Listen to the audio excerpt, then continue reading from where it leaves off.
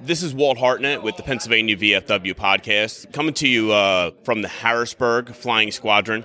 We just concluded. I have State Commander Nate Smith here with me. We're going to talk a little bit about his background, a little bit about his command year that's coming up, and a little bit about the Pennsylvania VFW and what we can expect. So, Nate, good to have you on. Thank you. All right. So tell me a little bit what your service, what brought you to the VFW. Give me your origin story. Well, I joined the Navy in 1975. I served from 1975 to 1999 as a boiler inspector. Yep. I started out as an E1 and rose to the ranks of the highest rank of E9, or Master Chief Petty Officer. Gotcha. That's why I got this logo on my shirt, and everybody thinks I'm a Master Chief, so exactly. I got that. So, great. Amazing service. I can understand, reaching that E9 highest enlisted. That's amazing. What brought you to the VFW? How was that transition for you? Like, was it right after you got out, or was it, how did you get there? Well, actually, I was fishing with my brother-in-law up northeastern Pennsylvania, and I just had got out of the military, and so my brother-in-law says, "Hey, do you mind if we stop at the VFW on the way home from fishing?" So I said, "Sure." So we stopped there. They had an appreciation picnic going on. And so the commander there's, my brother-in-law introduced me. This is my brother-in-law. He's a retired Master Chief from the United States Navy. He said, "Hey, well, welcome home, Master Chief." He said, "Are you a VFW member?" And I said, "No." And he goes, "Can I ask why?" I says, "Well, I just retired." He goes, "Well, now you are." He gave me an application. Fill it out. Well, specifically, I took the application and I filled it out. I sent him a copy of my DD-214, and then, I became a member of that post. It was 8488 up in Lenox, Pennsylvania. Okay, so then, due to personal, my mother was very sick, my in-laws were sick, so I couldn't really get involved with the VFW until 2005. So I started out as a trustee in my own post. And I filled every position in my post with the exception of post commander, because about the time I was going to become a post commander, I was the junior vice commander of the district. Yeah. Okay, because I specifically went through the chairs in the district as well. And then they specifically told me I need to run for a district commander. I'm like, well, wait a minute. I ain't senior vice yet. I said, well, the thing is, for reasons, for the betterment of the organization, we need you to run for commander. So I was commander for 2 terms. And then specifically, at the same time, I had the department commanders asking me if they want to give me appointments. Yeah. So then specifically, I was the assistant state sergeant at arms for 3 years. And then along with the membership recruiter for the Eastern Districts. And then they specifically said to me, I think you make a good state commander. Nope. And I'm like, well, I don't know if I have the support. And they said, believe me, you have more support than you think. Yeah. So I ran for department junior vice commander in 2019 and ran unopposed. Yeah. Then 2020, ran for senior vice unopposed, and here I am as department commander. Yeah, absolutely. So you were never a post commander. I never knew that. That's what I got from that story. Is you never actually held the position of a post commander. That's interesting. All right, so I know we're here at Flying Squadron. I know this is my first Flying Squadron. I didn't know what to expect. So kind of give me, what are your expectations? Like, what did we just do here? I guess kind of give, break open the veil of what we just did here at this Flying Squadron. Well, actually, what we do every year is we bring in the district commanders along with their membership chairman or their senior vice commanders. Mm-hmm. And we specifically give them the knowledge that they need to go back to their districts to help their post understand what the VFW is all about. Because the old saying, smoke-filled bar, talk of war stories is the past. Absolutely. And what we want everybody to understand that we're transitioning from the Vietnam era to the Persian Gulf era. Yeah. And I want to make sure that when we get members into this organization, that we don't chase them out the door because lack of knowledge. Yeah. So specifically, give them the knowledge what the VFW is really about. Yeah. And, what the responsibilities are at their level, along with, what we expect. I have expectations, I have standards, and specifically around responsibilities. Yeah. It really is that high level train the trainer. Exactly. If you go to the military functions, this is where we're getting that 30 level, type of instruction right. and to pass it down. But besides this, which it's great because there's a lot of knowledge in the room. I was sitting next to the state commander from 2016, 2015. Yeah. I never met him before, but he was sitting next to me, and I just got to be able to share some stories with him, which was cool because sure. You want that going on. So. We have next, I guess, is the OTIs are coming up. That's right. where we're kind of going to the post. So kind of go into that. What are we coming through with the OTIs? What can we expect there? Okay, well, actually, that's the Officers Training Institute. And what it does is give the opportunity for post commanders and their officers to attend that to get similar training what we did for the district commanders today. Yeah.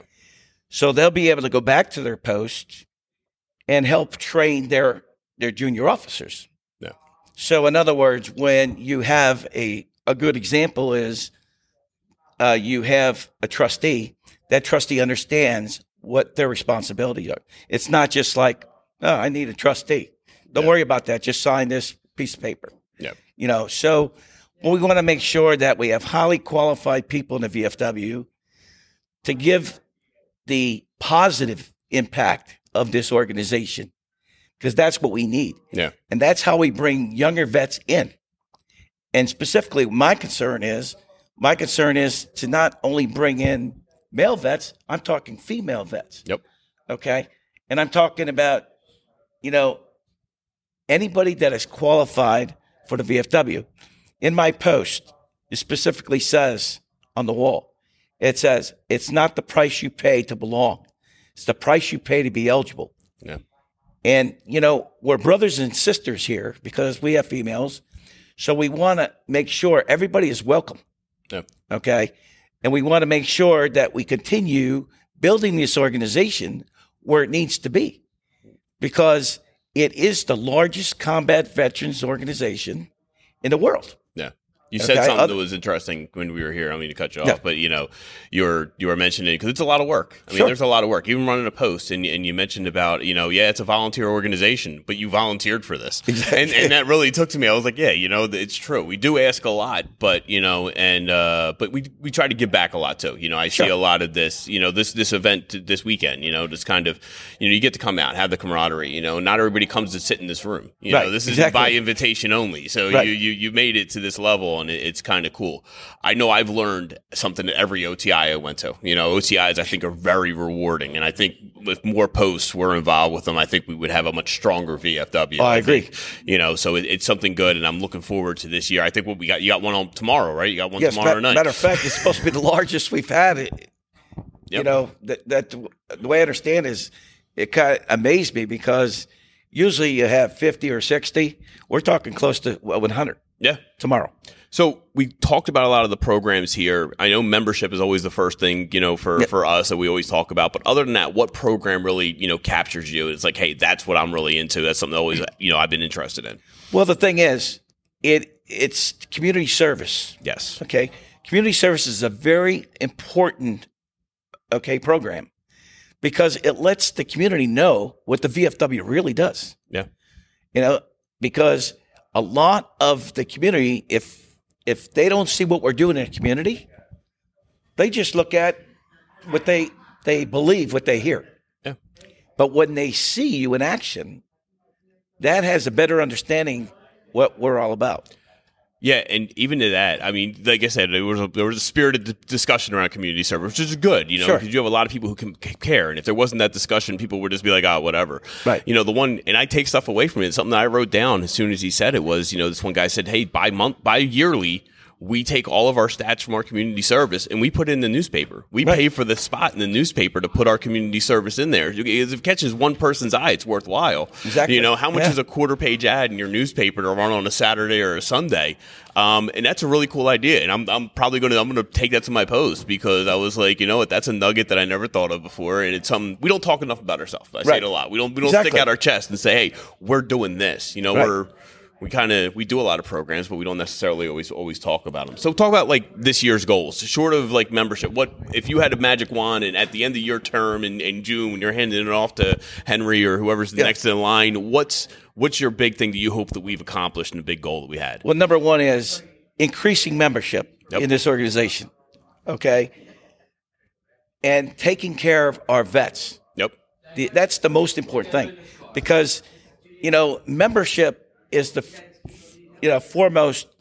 most important thing in this organization. However, without the vets, we won't have the organization. Yep. But you got to make sure that they're taken care of, because once you look out for the vet and their families, the membership comes with it. Yeah. No, absolutely. Yeah. I got to say, and even like legislative, I know everything ties in together, but legislative is all about the membership, because it's all about the numbers, and whether or not you have it, when you have them in the Action Corps, or whether you have all that, that's all those senators and congressmen care about. How many votes are you carrying with you? So I know it's all about membership, and I think you get there. I think we definitely get to 100%. I feel really good about this year. We're already starting early. I think we're starting earlier than we ever did under you.